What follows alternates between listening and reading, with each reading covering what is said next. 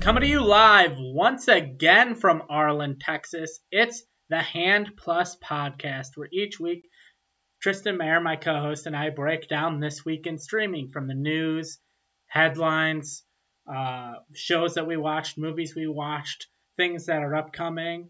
And this week, there wasn't much new that dropped. It was a lot of shows we've been watching. A lot of news came out, so this is going to be a very much news-heavy week. And then also we got Valentine's Day coming up, and so we decided to create a top 10 list of the top 10 movies/shows that you should watch for Valentine's Day, if that's what you're into. Maybe something to cuddle up with your partner on the couch with to watch, and just give some recommendations of what's streaming and where they're streaming. And I have no idea what Tristan's top 10 list is. He has no idea what's mine. I think I have a very varied list as far as movies and shows and streaming services. So can't wait to see what Tristan did. Tristan, how is your week in streaming? Look, Joe, I can't hear what you're saying right now, but I'm assuming you asked me about my week in streaming. All right, so my week in streaming this week, I did not stream much. I won't lie, it was a lighter week, but I just spent a lot of the week watching stuff that's going to be on our conversation. We rewatched a couple of stuff on my list. I did some episode rewatches, some shows I'm going to talk about where maybe the romance is not the centerpiece for the show, but there's a really good romance within the show, right? So I wanted to highlight something like that. So yeah, it'll be a fun conversation here. Sure, I didn't watch a lot of new stuff, but I got my money's worth. I watched some good romance, got my cry on a little bit. But yeah, I'm happy with the week in streaming this week, even if it wasn't a lot of new stuff. All right, great. Can you hear me now? Did you just have to replug in your headphones, or can you not hear me at all? I'm going to assume you can't hear me at all. And he's gone. So basically how the top 10 list is going to work is when we get to it, we'll start off, go through all the news topics, and end with the top 10. Basically, Tristan is going to see if he's back. Tristan, can you hear me? I can hear you now. I got you. Right, cool. I was just going to break down how the top 10 is going to work. So if there was a show that doesn't exist anymore as a podcast called The Top 10 Show, it was a movie show, and they would do various categories within movies and try to split the atom as much as possible so they could cover more topics. So essentially, Tristan will give his 10 through 7. I'll give my 10 through 7. Then he'll give his 6 and 5. I'll give my 6 and 5. And then we'll kind of go down 4, 3, 2, 1, bouncing back and forth as we move on our list. But Tristan, let's talk about the first news topic of the day, and that is in the realm of HBO Max. And the show Pennyworth, kind of an origin story of Batman's butler, canceled after 3 seasons. This is a show that's always, I feel like the premise on a certain level has sounded interesting to me, but I've never heard a single person talk about it. I don't know if it's good, bad, what to do. I think it started off on a different service. I think it started off like DirecTV has their own like streaming thing. I think that's where it started, like Audience or something like that. I want to say that's where it started, and then it went over to when DC created their streaming platform. It went over there, and then that got absorbed into HBO Max, and now that's where I believe the last season released. Have you watched this show at all? Do you know anything about it?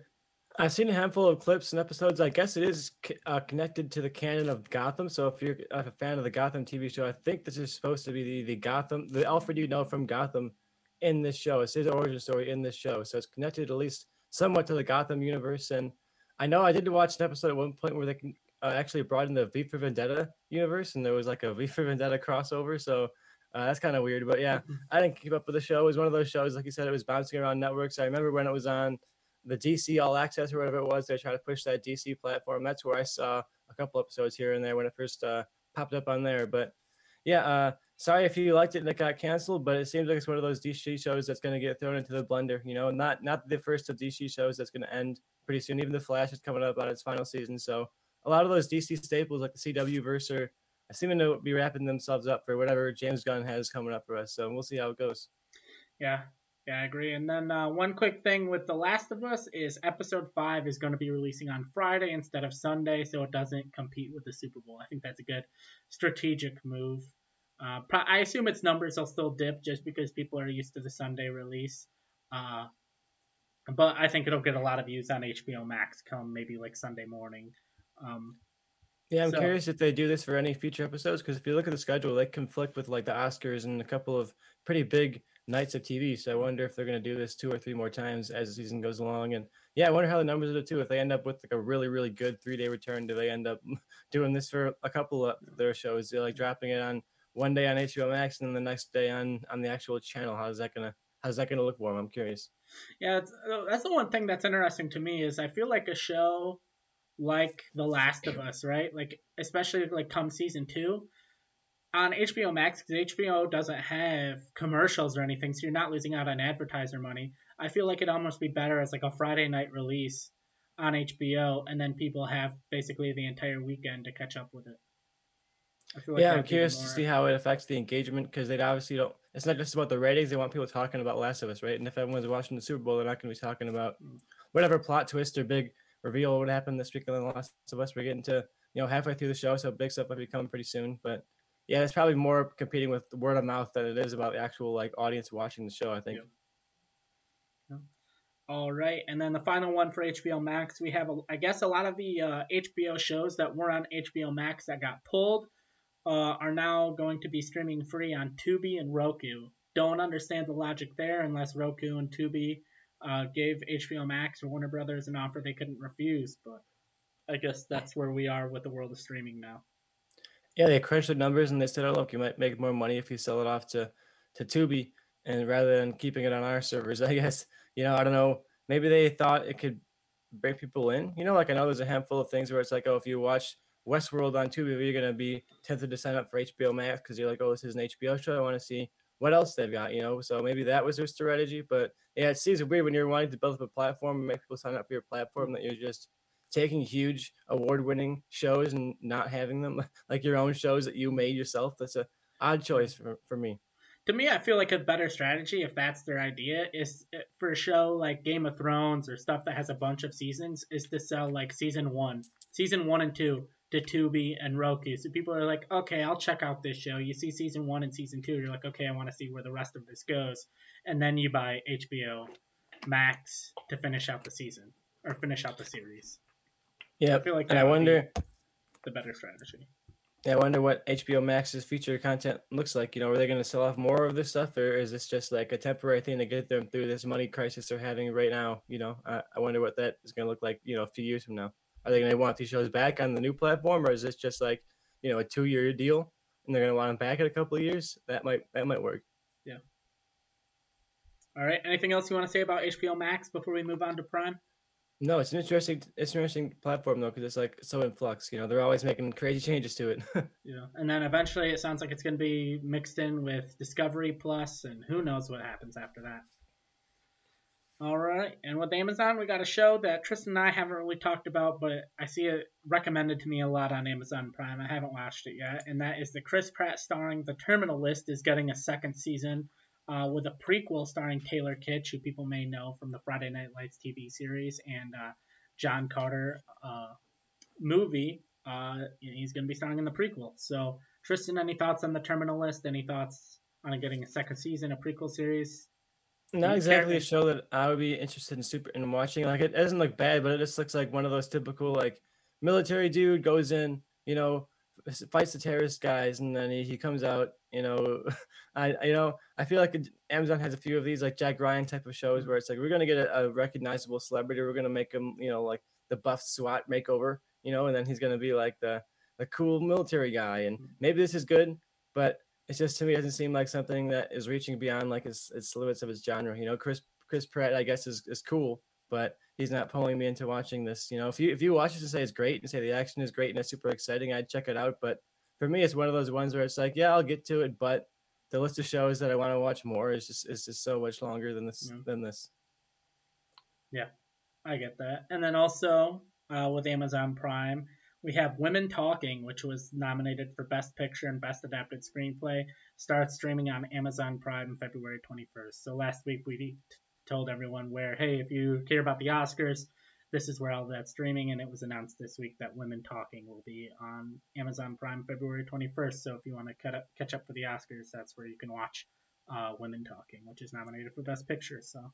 Yeah, it's the one I have left to watch out of the 10, so I can't wait for it to drop on Prime and I can finally get a chance to watch it. I'm curious if that's like the week of Oscar voting. Are they trying to like time it perfectly so that people are watching it and then voting for Oscars right afterwards. Like it's just right along the exact time of the Oscars, like maybe a couple of weeks before the Oscars. So it's good timing. Yeah. All right, and with Netflix, I'll do the lesser topic first. That '90s show got announced for season 2. It's going to be a longer season, I believe, 16 episodes for the season 2. Tristan, you watched season 1. I watched season 1. I'm excited. I'm intrigued. It doesn't sound. Topher Grace made an announcement, basically like, "Hey, I'm happy for him. Sounds good. I'll be back for that 2000s show." So I mean, obviously, I don't even know if the scripts are written, the contracts have been negotiated, but it doesn't sound like he's exactly been contacted to appear in season 2. Yeah, I'm sure they want him to come back, so they're not going to say no to Topher Grace or any of the legacy characters coming back, I would think. But it does seem like at least there's no name on a paper right now. That could have been a tweet to try and get engagement and see people saying, "Oh, we hope you come back, Topher," so you can point to it and be like, "Look, guys, pay me more money. They want me back." That could be the approach. But yeah, I'm excited for season 2 of it. I liked season 1, but yeah, my only nerves is that season 2 could come out just kind of like quietly drop and be okay, and then that would be like we never really talk about it again.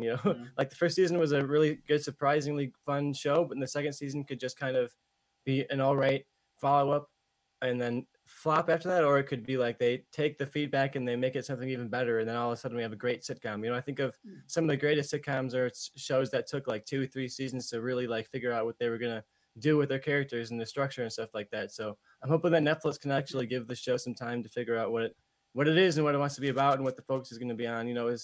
Are the old characters important? Are the new characters important? But yeah, I'm hoping that they can only step up in season 2.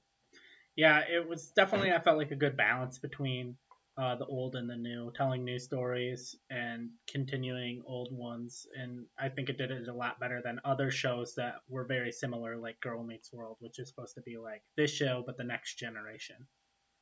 Yeah, I'm curious to see how they balance it going forward. And yeah, the only time I need Topher Grace to come back is for the finale when he goes and sees the Phantom Menace opening night. I gotta get the take. Eric Foreman's reaction to Phantom Menace. I got to see that episode. And maybe it could be this full arc. He realizes this movie sucked, but I'm an adult, so maybe I shouldn't be mad about Star Wars anymore.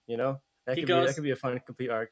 He's like, "Oh, I'm gonna wait for the next 2 movies, and I'm gonna fan edit these 3 movies into one good solid movie." Which is a end joke because Topher Grace is actually a massive Star Wars fan and did that himself after the 3 movies came out. Apparently, that would be so funny. There is a Topher Grace fan edit that his friends have watched, and they all said it's great. So one day I hope to befriend Topher Grace so I can watch his prequel fan edit just out of curiosity. There are rumors going around at various times that like certain fan edit online, a popular fan edit is Topher Grace's work. So if you want to dig deep, you might just find Topher Grace's edit somewhere along the internet somewhere. All right, and then we got some bigger news. Probably the biggest news in streaming this week is Netflix basically dropped that they're gonna try to cut down on password sharing. Essentially, every screen that has Netflix on it that uses Netflix has to sign into Netflix on the home Wi-Fi once every 2 weeks, and like that was a big thing, and everyone was like, "This is stupid. This makes no sense." And then they deleted that off of their webpage, so now people are questioning: did they back out of this? Did people? Because a lot of people like, well, what about college students who use their parents' Netflix, or maybe they have their own Netflix, but they use it at their parents', then they come back to their dorm. You also have military families that move around a lot, so now every time they move, they'd essentially have to deactivate their account and create a new account. And there's just a lot of people have come up with very good reasons why this idea is not good.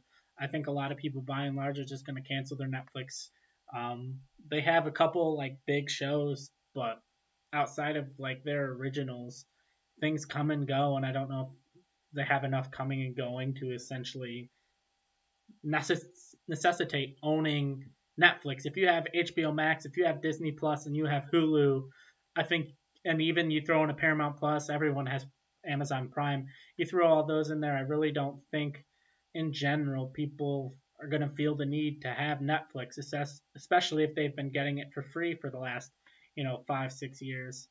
I'll bring Tristan dropped out. He's been having technical difficulties. I'll try to bring him in as soon as I can. And right now, I'm just going to keep rambling I don't think it's a good idea. I think Netflix has been hemorrhaging money for a long time, spending money on all of these projects, hoping that they stick, hoping eventually they'll figure out how to make money with Netflix. That's a big problem with internet media right now. You have things like Snapchat, all these services that everybody has or everyone was using, and they're like, how do we monetize this?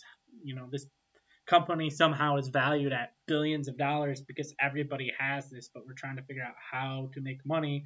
You charge too much. If Netflix is like, hey, it's going to be $30 a month, everyone's going to drop Netflix. If you are like, okay, we're going to do this to hinder password sharing, everyone's going to drop Netflix. If you're like, hey, we're going to cut down on the amount of content we bring in and make because we just aren't making enough to support all this, people are going to drop Netflix. So it's an interesting business model that they're continuously trying to figure out how to profit best off of.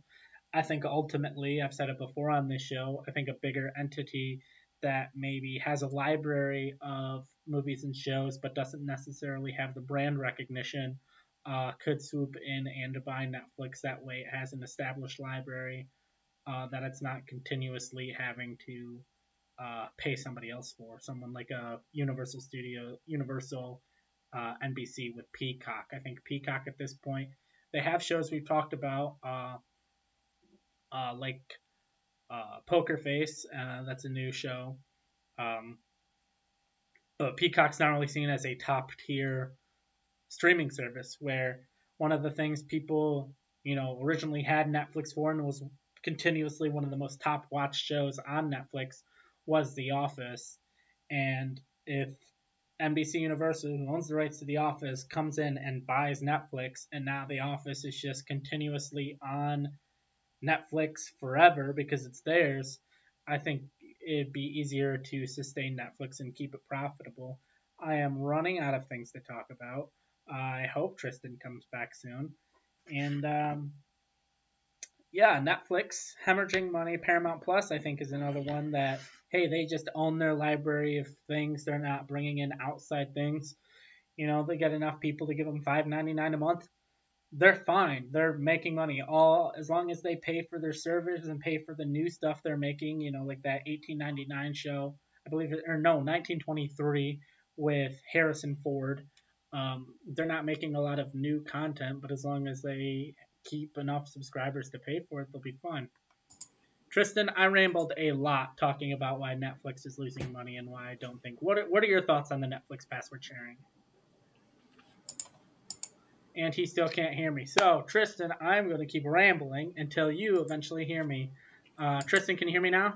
I can't. I believe I can hear you, Joe. All right, Tristan, what are your thoughts on Netflix password sharing? I rambled for a while.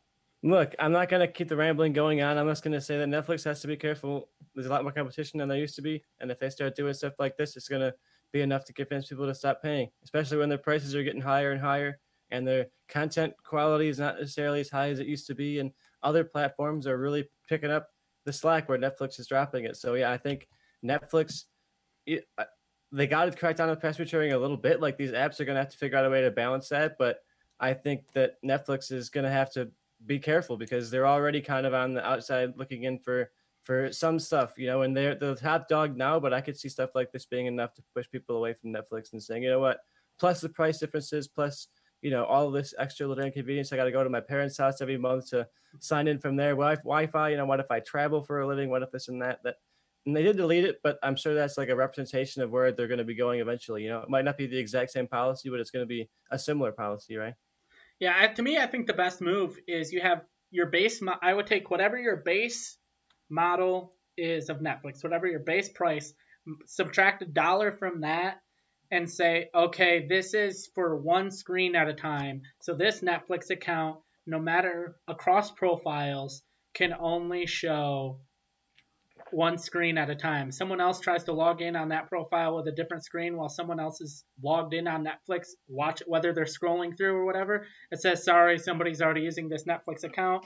And then you can pay $1.50 more per screen for unlimited screens. So if you want to throw $100 at Netflix every month, you can have, I don't know, like 30 some odd screens. I don't know the math on that, broadcasting Netflix. And I think that's the best way to do it.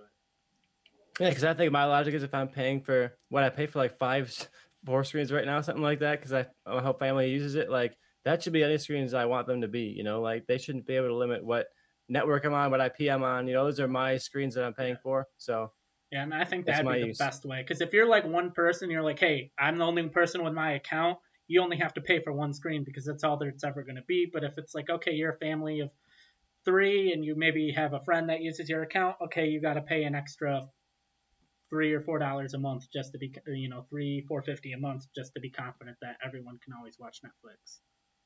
Yeah, I'm curious how much they adjust this if they totally pull back and like we don't hear about this for another 6 months, or if they come out with something new and sooner than later. Yeah. Yeah. All right. We've talked about this. Well, I've talked about this for a while, so we can move on to the next topic. Let's go over to Disney Plus. I watched a little bit of Proud Family, Louder and Prouder season 2. I think it's been on par with season 1. So if you like the Proud Family, I definitely check out. Maybe you watched it when you were a kid, and now you have kids. You have little brothers, little sisters, cousins, and you liked it. Definitely check it out again. I think it's equal quality. Animation is actually better, so in a way, you could say it's better quality than the original series. But season 2, just as good as season 1. If you don't know what this version is, there's not really like a time jump. It's supposed to be like a continuation. I think they like quote unquote like skipped a summer, and then but obviously they have 2023 technology, whereas when the show ended in like 2008, 2009, whenever, they were in 2008, 2009. It's an animated show, so they really don't have to explain why uh, the world isn't vastly different. You just kind of got to accept it for what it is.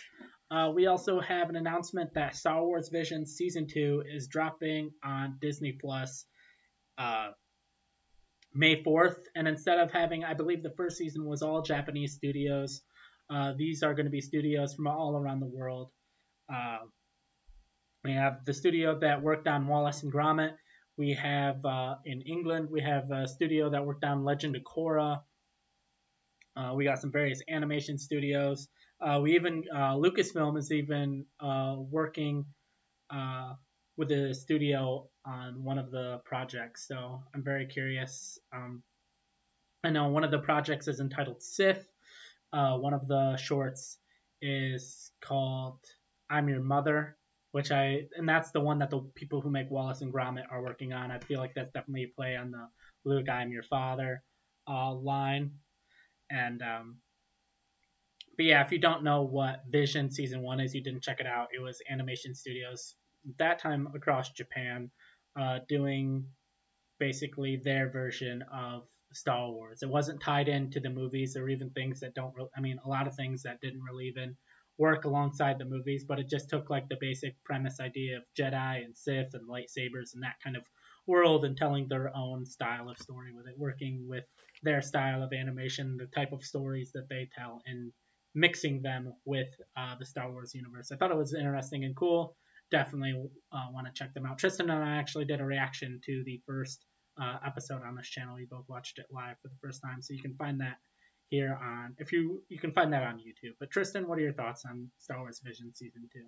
Yeah, I loved the first season of Visions. I thought it was a really fascinating take on Star Wars. I loved the idea of just taking like the aesthetics and the themes of Star Wars and applying that to a totally different palette. And I thought, it was all successful. There were like weaker shorts than others, but I didn't think any of them were straight up bad, And there were some really, really great stories in there and some really jaw dropping visuals. A lot of it was lightsabers, a lot of it was Jedi fighting and stuff like that. So I'm curious if season 2 is going to still be mostly along the Jedi line, or are they going to get out into the weeds and find some even deeper cuts of the Star Wars universe to be about some creatures or things like that. I'm curious to see how they go with the focus here, especially now that it's not just anime studios. They're opening it up to Western animation and to other studios. So I'm curious to see how different it feels, because what I liked about the first season in a way was that it was all anime, but it was all totally different anime styles. None of them really looked similar to each other. So I'm curious to see how these all look when there's like not any level of theme uniting them, so, other than being animated.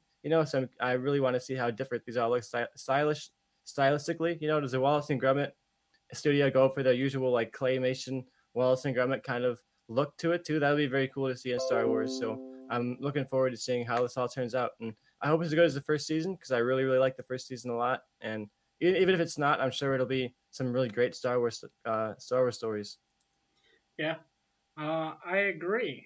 and I'm excited to watch it. And it kind of wraps up what we have for Disney Plus. Are you ready to move on to Hulu? And my computer was making some weird things happen, so hopefully we didn't have any technical difficulties. If you're watching this on Twitch or if you're watching this later on YouTube or podcast, we will. Yeah, it's one of those days that technical just doesn't want to work with us. The technology is just working against us today, Joe.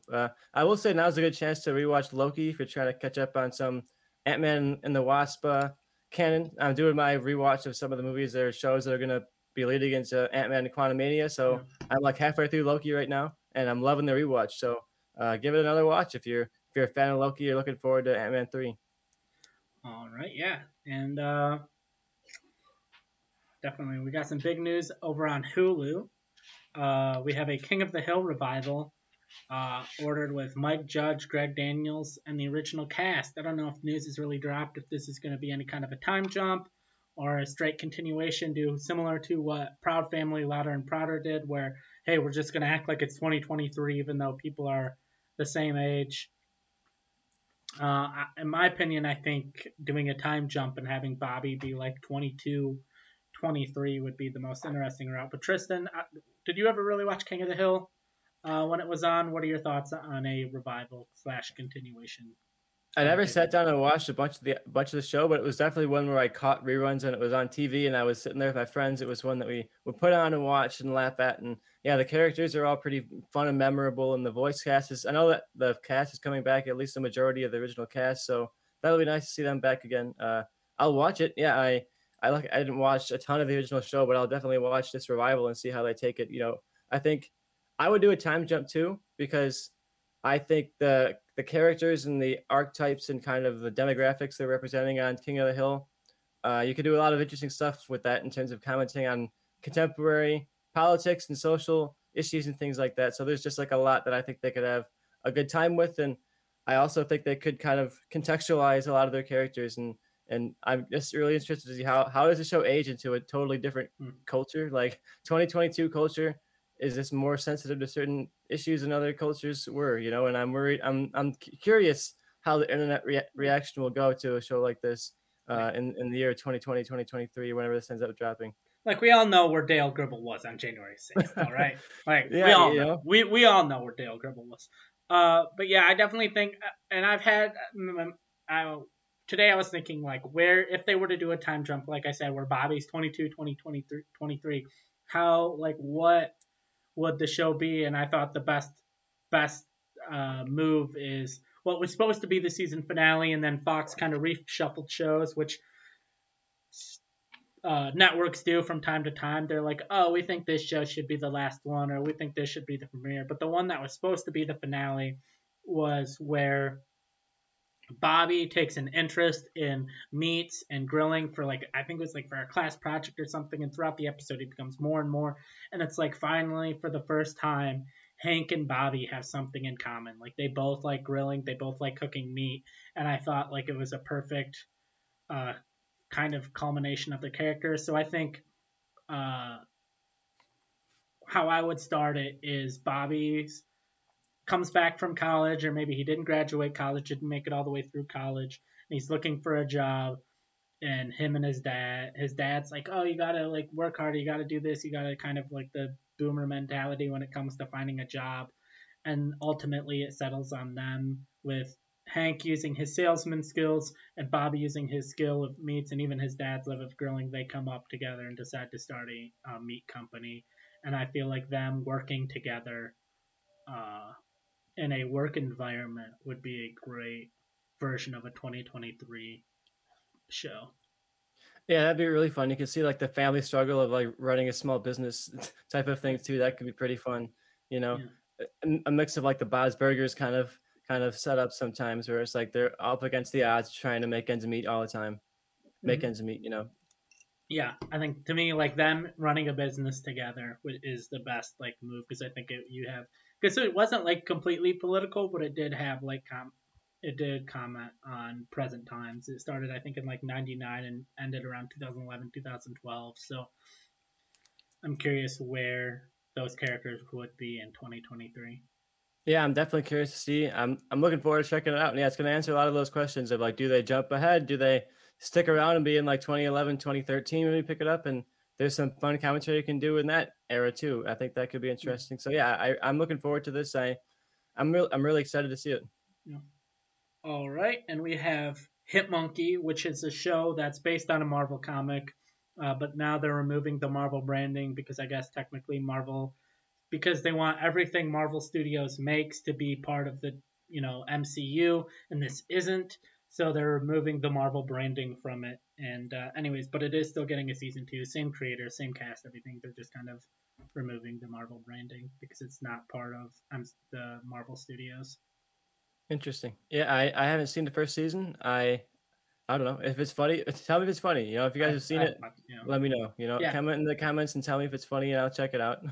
Yeah, tweet at us at the Hand Plus or tweet at us at our individual handles. It's a show about a hitman monkey. All right, I don't know anything about that, but it could be good. Sounds cool to me.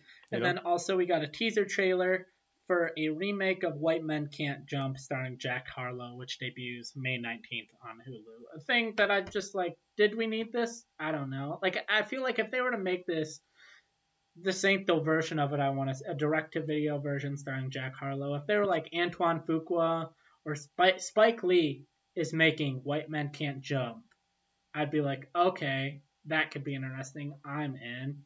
But just, I don't even know who's making this version, but like starring Jack Harlow doesn't exactly inspire confidence.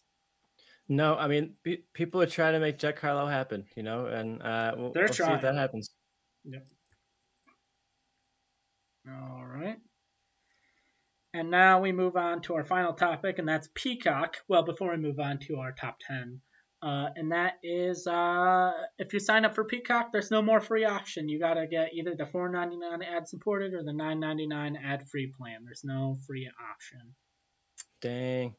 I mean, I get Peacock because I have Xfinity Internet, so I don't care. But I just thought I'd let people know, especially as we announced things yesterday of like, or not yesterday, but last week of like, hey, if you want to watch the Oscar movies, and some of them were on Peacock. So, and moving forward, if we say something's on Peacock, you probably can't. Well, you can't watch it for free unless I guess maybe you already have the free plan. I'm not 100% sure how that works. Yeah, because I had the free plan and I was watching Poker Face on there for free, so I'm gonna have to check. I'm gonna have to start chopping my $4.99 or whatever it's gonna be to watch my Poker Face. You know. All right. And are you ready to kick off this top 10 Valentine's Day movies/shows? I'm ready. I'm curious to see what you defined as a romantic movie, a Valentine's Day show. You know, I want to hear what gets you all hot and bothered, Joe. All right, I'm gonna make a new list. Because I have a list of 1 through 30. Tristan, I know, had some honorable mentions. I had some honorable mentions as well. All movies and shows that I thought were deserving of being on a top 10. Just they didn't make my personal. We're gonna drop those on the Hand Plus Instagram later this week. We're gonna have the show's top 10, and then our personal individual lists are gonna be all just one post on there, so you can check those out later this week. But Tristan, I will let you kick it off. What is your number 10? My number 10 is one that I stuck on here because it's a unique premise, and I think it's one that gets a little bit lost with time. It's currently streaming on Prime and also on Canopy and Tubi and a handful of the free platforms out there, and that's Lars and the Real Girl. This is a very odd early 2000s comedy starring a heartthrob, Ryan Gosling, a man who might make a couple appearances on our list here. It's a romantic comedy drama where Ryan Gosling is this odd shut-in, and he falls in love with a sex doll. And so his name is Lars, and the real girl is the sex doll that he is in love with. You know, so it's a very odd couple. I wanted to throw it on the list because of the really strange tone and the odd pairing of it. And it honestly feels slightly ahead of its time because it was like in the early 2000s, and I feel like this weird cringe but yet still heartfelt at its core type of approach to comedy is almost more popular than it was back then. So if you're into the kind of really odd premise of that, check it out. It's a really fun one and a really odd premise for sure. And he gives a weird performance too. We're used to him being like the heartthrob hot guy, even in stuff like Blade Runner. He's still just looking great the whole time. And this, he actually does. He still looks like Ryan Gosling, but he has that odd, weird, like almost Joaquin Phoenixian energy to his performance at points. Yeah, he put on some LBs for this one. I watched it. I wasn't super into it. It was a little out there for me, but I can definitely understand people liking it. But definitely not on my top 10. And what is your number 9? My number 9 is a show I kind of teased it at the front where I said there's a show I want on here that's not necessarily a romantic show at its primary focus, but I think it has an all-time romance within it, and that is The Office. I think Pam and Jim within The Office, at least for people of our generation, I feel like this was our Ross and Rachel. You know, this was our will they, won't they sitcom couple that everyone was rooting for and everyone was waiting to see if that was going to happen. And even after they got together in like the last half of the show, they still had some great romantic moments. I always remember Jim proposing to Pam at Niagara Falls. I always remember him fake proposing to her at the gas station, you know, getting down and saying, Pam, will you wait for me while I tie my shoe? And those little moments like that I think were just these cute little human heart moments that were within The Office that I think made that show what it is today. If it was just comedy and just like office jokes, it would not have lasted as long as it has in the pop culture. But I think the characters, the humanity of it, especially Jim and Pam, I think made that show the big watershed show that it is today. All right, yeah. And that's on Peacock, right? Yeah, I believe so. Yeah, it's on Peacock. All right, and before we get to me, what is your number 6? I believe I'm at number 8 right now. But... Number 8, that's what I meant. Your number 8. You know, it threw me off for a second there. But this is my one of my last odd choices here. It's not that odd of a choice, but it's a movie where the action and the philosophy is kind of what people talk about, but I think the Neo and Trinity romance is something that I really attach to, and that is The Matrix. Now it's a quadrilogy. There's 4 movies in the Matrix series now, and I think all 4 of them do a great job with Neo and Trinity. Even the weaker entries in the Matrix franchise, I think nail Neo and Trinity's relationship really, really well. And this 4th one takes them to a really, really interesting place about them kind of being 2 different people, but also kind of 2 sides of a single thing. And I like the duality of that. I like the kind of the pushing beyond the binary of that. I really think that they're a compelling couple, and I love that like their relationship embodies so much of the themes of this huge bombastic action franchise. So yeah, for me, that's one that I might not be what you think of when you think of romance, but every time I watch those movies again, I'm always surprised at just how well they nail like the romance of those 2 characters. All right, yeah, and the Matrix trilogy on HBO Max, I had a lot of ones that I was thinking about, especially further on my list, that are similar to that in this way of like the romance wasn't the biggest focus, but ultimately when I created my list, I got to 30. I was like a little over 30, and then I trimmed some of the bottom ones. I'm like, these don't quite fit. But when it came to my top 10, I'm like, I wanted to focus more on the romance. So when you see my ultimate list of all 30, you'll see I had some odd ones in there that weren't quite romantic, but we will now jump to my number 10, and that is the Hulu original movie, I believe, Palm Springs, starring Andy Samberg and Kristen, I believe, Milotti. And essentially, it's Groundhog Day at a wedding where this couple, well, they're not the couple getting married, but they're both at this wedding, and they realize pretty quickly that they're the only 2 people in this Groundhog Day scenario living over and over. And I like that spin on it. There's been a lot of like Groundhog Day ripoffs. It was just Groundhog Day a few days ago. But this is the first one I've seen where it was like multiple people doing it, working together. And while they're working together, figuring out how to get out of it, they slowly form a relationship. So if you like that kind of premise, sci-fi premise, it explains a little bit more of why they're repeating the same day over and over that Groundhog Day didn't. I think it works. But yeah, if you like that premise, definitely check out Palm Springs on Hulu. Yeah, I like that movie a lot, so I definitely back up your endorsement there. My number 9 is one you haven't watched, and it's one I've talked about on this podcast a lot, is the reality show Love is Blind on Netflix, where the general premise is men and women are separated. They go to a city like they've done Austin, Atlanta. I'm trying to remember what the other city was, Chicago, I believe. And they go and they get, people in their 20s and 30s from an area. The men are on one side of the space, the women are on the other, and they meet through pods and they talk to each other over the course of like 10 days. And then eventually around like 6 couples get engaged.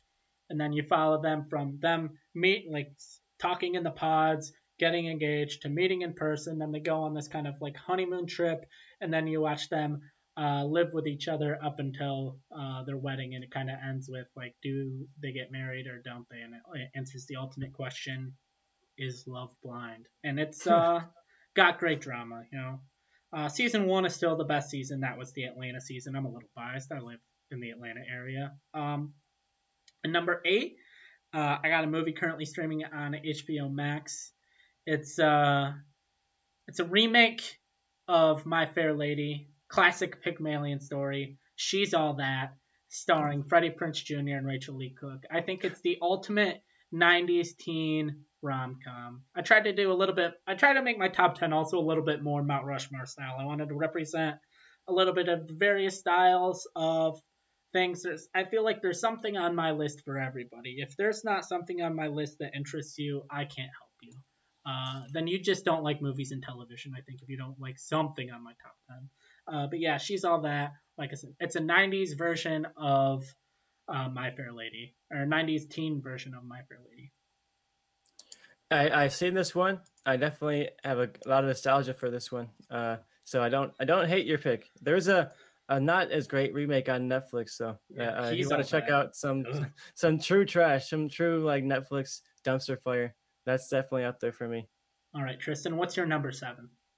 My number 7. I mentioned that we might get a repeat appearance here of Ryan Gosling, and here he is repeating himself once again. This is The Notebook, that an all-time classic romance streaming on HBO Max right now. I feel like this put Ryan Gosling and Rachel McAdams like right at the top of the list. It was really kind of launched their careers, and both of them have turned into some great stuff after that. It was nice that it wasn't just like, oh, they were these hot throbs in one romance, and then that was kind of the end of their careers. They both turned this into huge careers afterwards. And yeah, Ryan Gosling turned into the ultimate heartthrob. There's a monologue in this movie where I feel like people can always quote this monologue, even if you like haven't seen the movie. You can quote parts of The Notebook to people. So I love the drama of it. I love that it's like a true romance. It's not like a romantic comedy. It's not like a romantic action movie. It's a true blue romance, all about this love story between the two of them. It's based on a Nicholas Sparks novel. Who, if you have a white mom, she probably loves Nicholas Sparks. So that's there's been so many Nicholas Sparks romance movies, but this is definitely the one that is actually good, and it actually like seems like it beat the stereotype of like bad Nicholas Sparks movies. So check it out for sure. It's an all-time classic of like these types of movies. It's on HBO Max right now. Yeah, The Notebook came in at number 27 on my list, number 7 on Tristan's list. It's a quality movie. It's solid. Just wasn't quite good enough for me to make my top 10. Tristan, what is your number 6? My number 6. Look, I said I had a couple of Tristan picks on here. This might be a Tristan pick, but honestly, I feel like there's some good romance in this movie. I wanted to get some animated movie love on here. So my number 6 is Shrek. I'll just say this. My 6 is Shrek 2.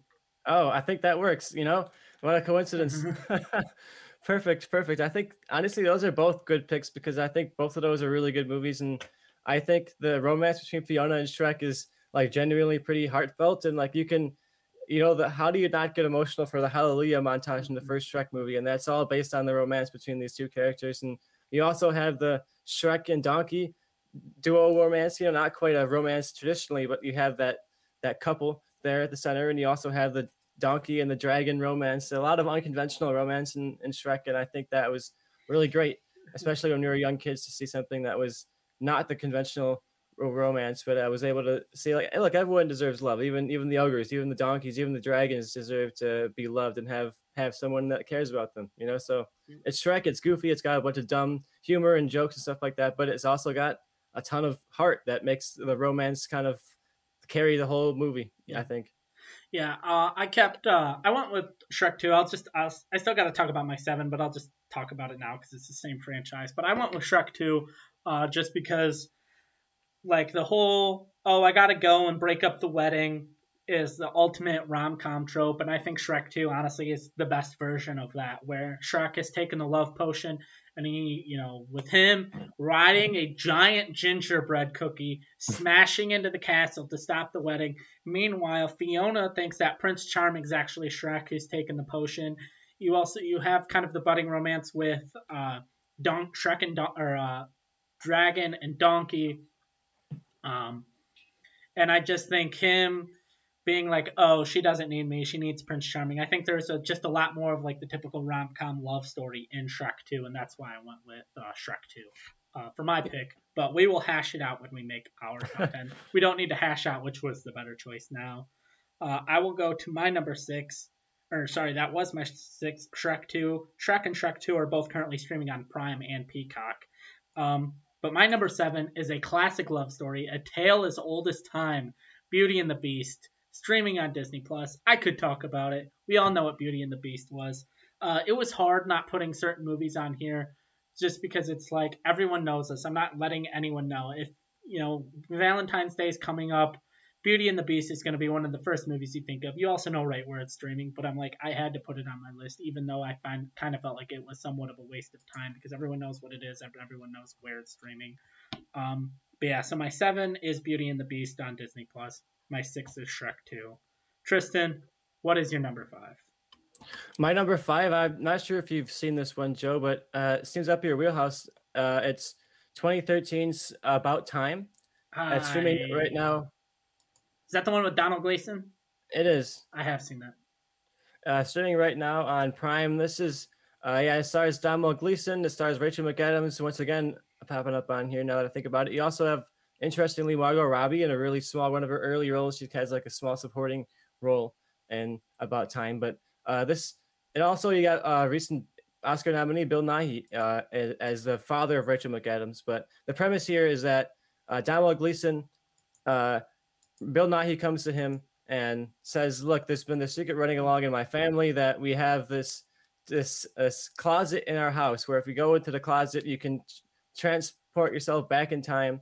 And we got to keep the secret among our family. But now that you're old enough to marry into the family, whatever it is, I'm going to tell you the secret now. And now you have this knowledge. And he decides to use that knowledge to his advantage. And he wants to go back and, fall in love with Rachel McAdams, make it the perfect relationship, fix all the problems, and make everything work out. And as you can imagine, it kind of starts to go awry. So you have like a time travel sci-fi premise in there while also having a heartfelt romance at the center of it. And I think this worked really well. I remember crying when I watched this the first time and being kind of swept up in the emotions of it, but also kind of enjoying the very rural-oriented sci-fi of it.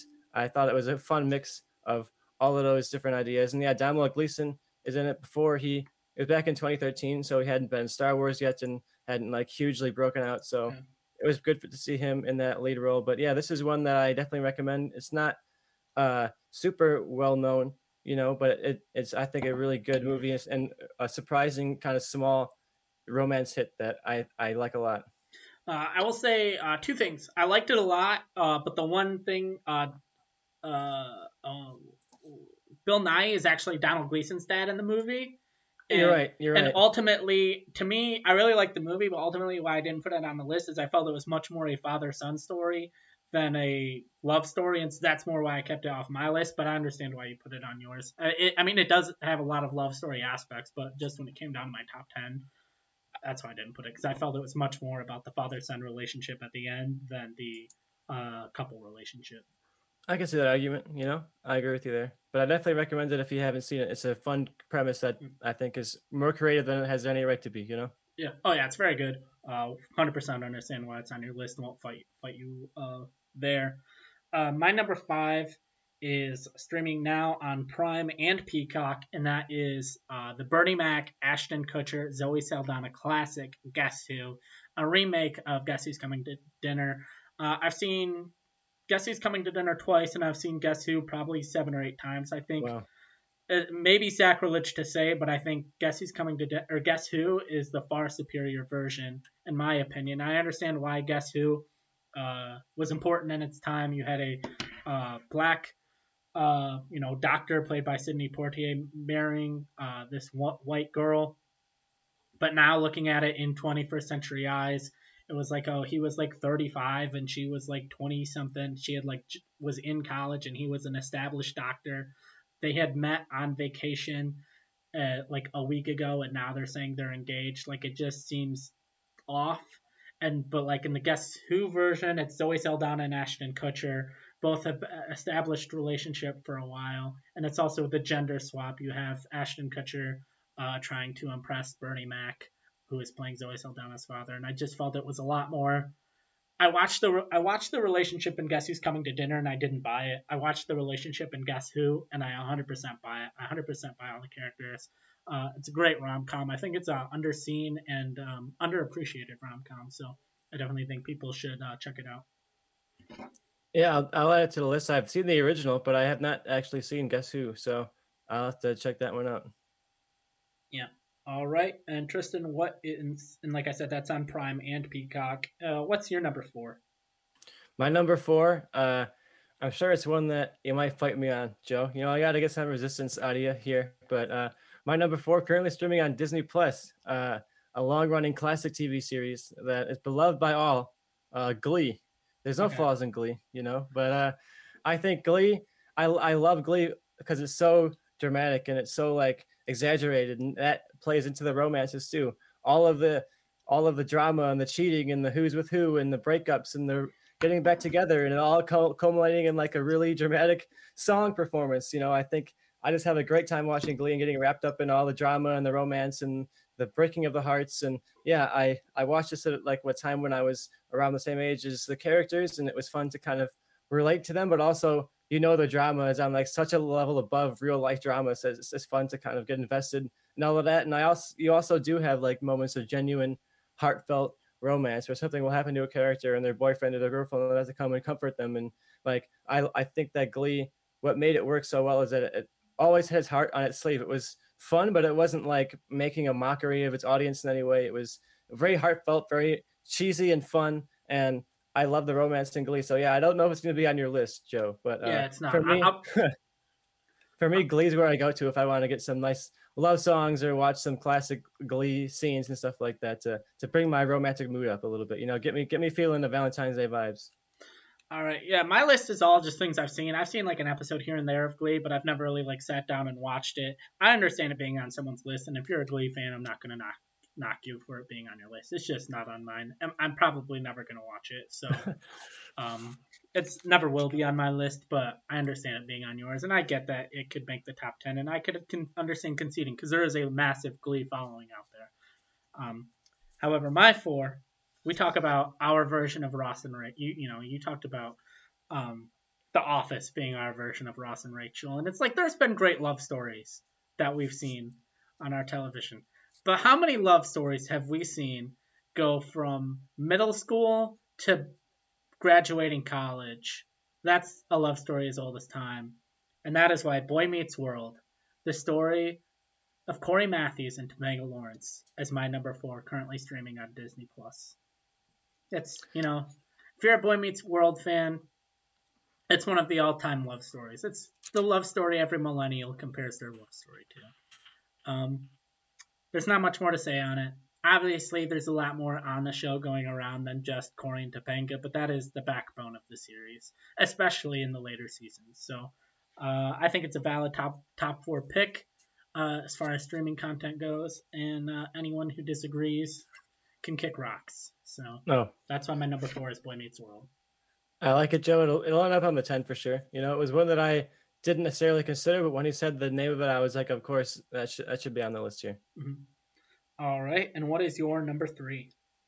My number 3, I wanted to get a foreign film on my list. I realized I was doing a lot of, you know, English-speaking movies, and there's so much to the romantic world outside of the English. So I went with In the Mood for Love, currently streaming on HBO Max. This is a classic romance written and directed by Wong Kar-wai and starring Tony Leung and Maggie Cheung. So those are some pretty well-known actor and actresses among, you know, this era and this time, this setting. So if you're a fan of like Hong Kong cinema, you probably know those actresses, but you also know Tony Leung from Shang-Chi. I think like last year, the year before, he was the older, wise leader of Shang-Chi in that movie. I can't remember the character's name now, but he was like the you're right. It was a Mandarin, but I couldn't remember like he had like a name to the character. But yeah, he played the Mandarin in Shang-Chi, but this is one of his breakout roles. He's very obviously much younger, and this came out in 2000, and it's gorgeous. One of the most beautiful movies I've ever seen in my life. It's shot with like, nothing makes the Hong Kong streets look so gorgeous and so colorful and so bright. And I just love it. It was on. It's always listed on lists of like the greatest movies of all time. You know, when Sight and Sound came out with their list a couple of months ago, it was on there. So if you're looking for like a classically acclaimed romantic drama that'll make your heart flutter and it'll also give you some just great cinematography to look at, I definitely recommend In the Mood for Love if you haven't seen it. Heart wrenching, but beautiful and gorgeous, and really will pull your heartstrings. All right, yeah, definitely one I might check out. My number three is a classic, one nominated for Best Picture. Uh, Maybe it won. I can't remember. But it's you think classic cinema, you think this movie. People think of this as a boxing movie. It's not a boxing movie. It's a love story, and that's the original Rocky. And anyone who says it's not a love story, go back and watch the movie. The final moments, they announce the winner of the fight in the background, but it doesn't matter. What matters is Rocky and Adrian are together and they love each other. And that is currently streaming on Paramount Plus and I believe Netflix. Yes, Netflix and Paramount Plus is currently where the original Rocky is streaming. It's one of the all-time great love stories about a guy with a great body but not much of a mind, and a girl with a great mind but not much of a body. That's literally what they say in the movie. I'm not just coming up with that on my own. Good. I can't believe you made it up right now, Joe. I can't believe you just thought of that right now on the podcast. Yeah. But yeah, I love Rocky. I didn't think of it for this list, but yeah, the romance and the not just the core romance, but I think Rocky and Adrian. That's an all-time couple right there. Yeah. So they're on the thumbnail. Oh, I told you they're on the thumbnail. I forgot about that. Yeah. Tristan and I play a game before we start recording because I do the graphics. I make the background graphic and I make the thumbnail. The game we play every week is I ask him, who do you think made the thumbnail based on our topics? And spoiler alert, one of the other couples, not on my list. But I thought they were worthy of being on the thumbnail. So Tristan, we covered my number three, your number three. What is your number two? My number two is a trilogy. That is two of the three are streaming on HBO Max. I was gonna make this number one, but the fact that only the two of the three are streaming, I had to push it down to number two, and that is Richard Linklater's Richard Linklater's Before trilogy.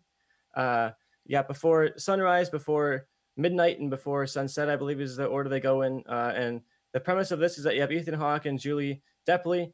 The first one is in like 94, 95, and they meet on this train and they decide, hey, instead of going to our stops, let's spontaneously get off this train and just have like a night together in this beautiful city. We don't have a hotel or anything like that. We'll just kind of walk the streets of Italy and see how it goes. And then they have this romantic night together and they fall in love. And the premise of this trilogy is that they pick up with the characters every 10 years, right? So the first one was in 95, the second one is in 2005, and they bring the actors back and they say, okay, where are you guys at now in your life? What is this relationship looking like 10 years later? So you pick up every decade or so and see what this relationship is doing. And I think that premise alone is really fun. And I think you talk about Curry and Topanga, how often do you see a romance that goes from like middle school to college, and how often do you see a romance that essentially is going to cover like someone's entire adult life? You meet them when they're in their early 20s, and then all of a sudden you're seeing them until like they're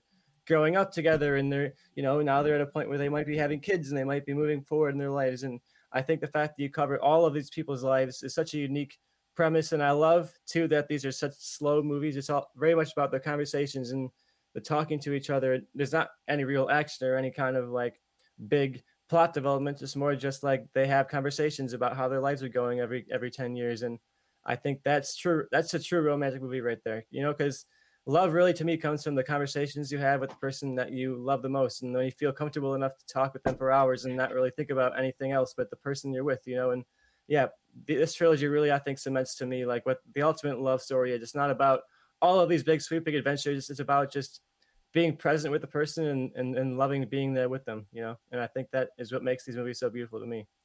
Yeah, I guess the Before trilogy is one I've never watched, but it's always felt like it's been towards the top of my list of one I've wanted to watch. So maybe Valentine's Day will be a reason I pull this out and watch it.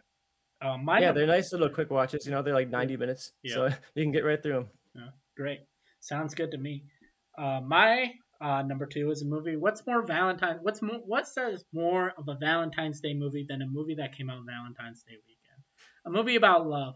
A movie about a guy who would do anything to save himself to be with the woman he loved, even becoming a mutant. And that is why my number two is Deadpool, which is currently streaming on Disney Plus. It is a love story. They talk over and over that it's a love story.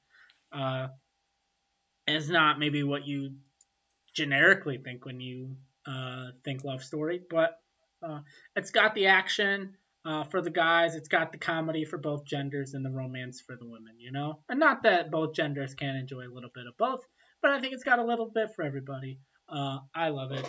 It's great. Check out Deadpool. It's on Disney Plus.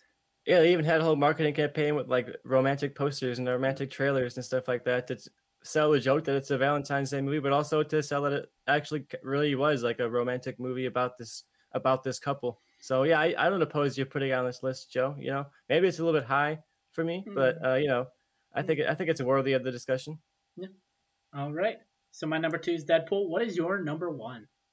My number one, I went with a a genre kind of take on romance, but I think it's one that anyone can get something out of, and kind of an all-time movie for me personally, and that is Eternal Sunshine of the Spotless Mind. The stars Jim Carrey and Kate Winslet, directed by Michael Gondry, and written by Charlie Kaufman. So this is Jim Carrey. Once in a while, people talk about him doing like a dramatic performance here and there, and I think this is definitely the peak of that for him.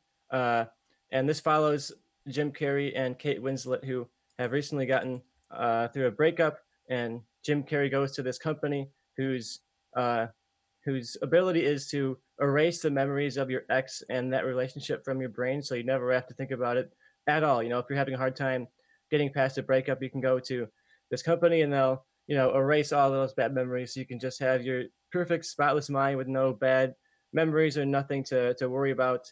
And this gets into the sci-fi of that, of like, when you erase these memories, are they really gone? Is there something there that's going to pull these people back together again despite all of that? And I think it gets into the romance of not just these two people together, but just like the romance of the universe, and like this cosmic romance of like love kind of being more powerful than anything else we can understand. And like, I love that love in this movie is like its own sci-fi. You know, it's like something that just kind of overpowers all of the rules that they seem to set for these characters, and I think that's really romantic. And I think the fact that they have all the sci-fi premise and there's all kinds of fun twists and turns along the way, but ultimately I think it's about embracing love and accepting love for its good and its bad. You know, it's not all about just being in love and infatuated with somebody all the time. You also have to accept the fact that there's going to be downtime. There's going to be times where you lose hope. Might even be times where you break up with the person and it ends and you never see them again. You know, but part of love is accepting that risk and embracing that possibility so that you can fully, enjoy the love while you have it. And I think that's what this movie is about its core. It's about embracing love and enjoying it while it's there, even if it might go away someday. And I think that is beautiful when you're looking at a romance. So for me, that's my number one movie of these romantic streaming content here. Whether it's a movie or a TV show, I'm always going to this one. All right, yeah, that wasn't on my list, obviously. Otherwise, I would have just jumped in and said, "Hey, that's my number one too." Holy crap! My number one, I went a little bit more stereotypical. A movie that I think I saw people copy. I had a wedding scene that I saw people try to copy and fail at their own weddings. A movie that was number one on a list I did, uh, creating back kind of what was the inspiration for movie Change Up, that then was what this eventually spin off from and became its own show, where we basically just, me and Johnny, friend of the show, watched 20 movies we ain't never seen before. We both ranked them, and this movie was at the top of my list, and I've liked it ever since. And that is Crazy Rich Asians, currently on HBO Max. It's I think one of the all-time great romantic comedies. It's got fun, comedy, drama. It's like, as far as like the script goes, I think it's pretty much flawless. There's really nothing I would change with it. It's like the best version of what a romantic comedy movie could be, and I really couldn't. As soon as we came up with the idea for this list, I was like, if Crazy Rich Asians is still on HBO Max, I really don't see anything beating it unless they come up with a show or something better. But yeah, Crazy Rich Asians. Basically, if you haven't seen it, this woman who's I think a student at like NYU, or a professor at NYU, has fallen in love with this guy, and she goes back to Asia to meet his family, and turns out he's like one of the richest men in the world, and a lot of his family doesn't like her because she doesn't come from the same world as them. It very much deals with like class issues and stuff like that. But I really like it. It's good. Surprisingly liked it. Wouldn't seem like my type of movie, but check it out. Crazy Rich Asians on HBO Max. Yeah, I definitely liked it. And yeah, you talk about wedding scenes. There's some iconic, like just really, really cool, elaborate wedding scenes. Like you watch this and it's like, wow, I wish I could even recreate like a fraction of that at my wedding. I think of like the water scene, and I'm like, that would be so cool. I would immediately flood the entire area though. Like it would go so badly. If I tried to do any of the cool stuff from this movie, it would not be nearly as cool. All right. Can I throw an audible in here? Yeah, give me an audible. So originally, like idea, we were going to do this top 10 show. You make my list, I read my list, and then we combine them at the end. The thing is, we didn't have a single crossover movie, so I feel like combining our list would kind of be boring. We would just ping pong down. I mean, technically, you had Shrek, I had Shrek too, but I just feel like there's really no reason to combine our list because it would just be ping ponging. So, do you see a reason to combine our list, or should we just read through our lists again from 10 to 1? Yeah, let's just read through our list 10 to 1. I think it'd be a long debate to try and get this to condense down to a shared list here. Yeah.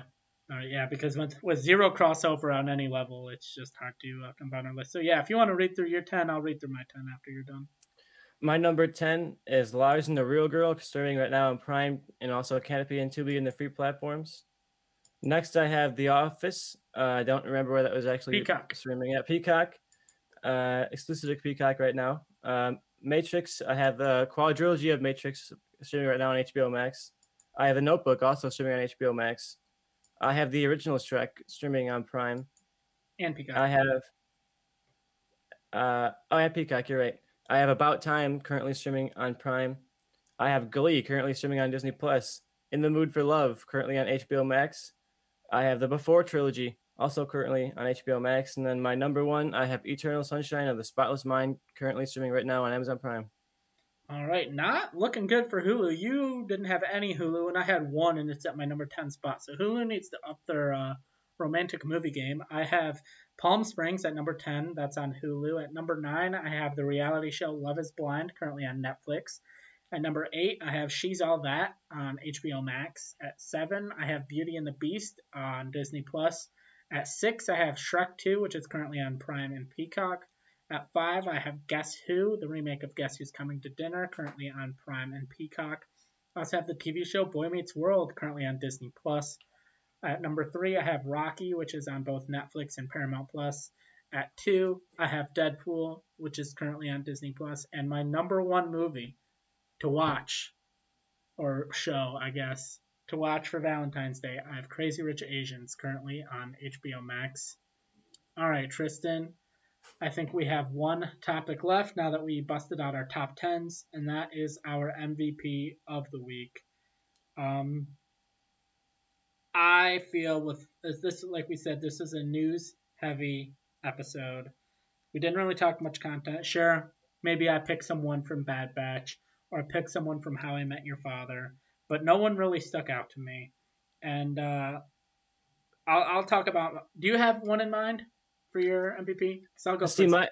my logic was that I do have someone in mind, but they're more related to our romantic conversation than they are related to the actual new drops of the week, All right, so here's what I'm thinking. HBO Max is losing content like crazy. They ditch content. There's just a lot of bad news around HBO Max. It's not looking good for them. Amazon Prime, we struggle to talk about them every week. People have them for their shipping, not their streaming service. Nothing great about their streaming service.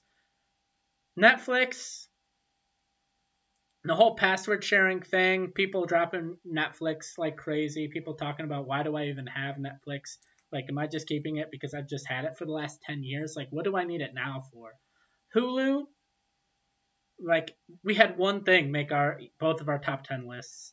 I mean, we have King of the Hill news, but it's also Hulu is kind of one of those other things we struggle to keep on. Peacock didn't even make the alliteration of our show.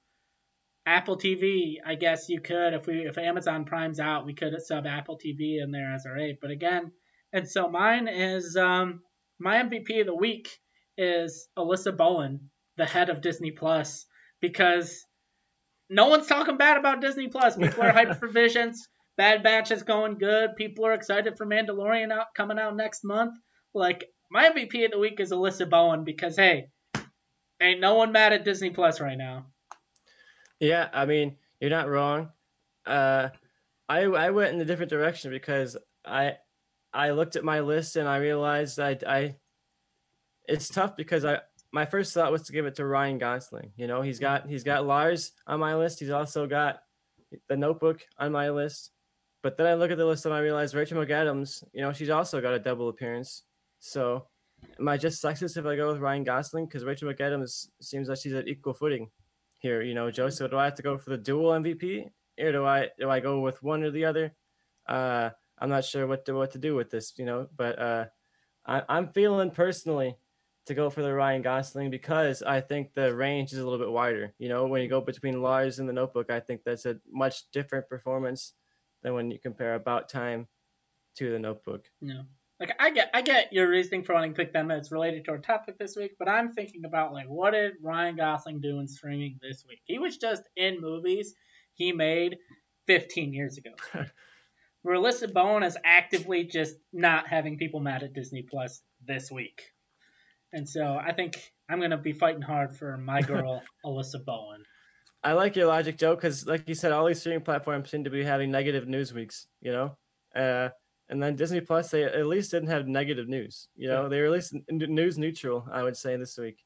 If not news positive between Mandalorian and other stuff, you know? Yeah. So, look, I wasn't sure about your argument at first, but as you talked through it, you compared it to the other platforms. I think I'm ready to cave for you this week, Joe. I think I might give you the win because that's at least related to the actual streaming of the week and rather than just what we happen to be talking about, you know? Yeah. All right, so that locked in. The MVP of the week of February 6, 2023 is Alyssa Bowen, head of Disney Plus. So, congrats to her. With that, I believe that wraps up our show for the week. Maybe with Quantum Ant-Man and the Wasp Quantumania coming out, we'll have a topic related to that. We shall see. Again, a lot of these topics, like top 10 Valentine's Day movies and shows, are kind of related to what drops. If we get a big content drop, we're going to be focused on that. But like this was just a heavy news week. Nothing new really dropped. So we'll kind of play it by ear, and we'll follow us on Twitter, Instagram, TikTok at The Hand Plus. We'll try to keep you updated. Like I said, we're going to post our full lists on Instagram at The Hand Plus later this week, so you can probably be reminded of like, hey, what movies, what shows were they talking about? My girlfriend, my boyfriend, my partner, whatever, want to know what we should watch, and now we'll have some recommendations, and you'll know right where to go to streaming. You don't have to spend so much time scrolling around trying to find something. Maybe watch something you haven't watched before. So, without further ado, goodbye.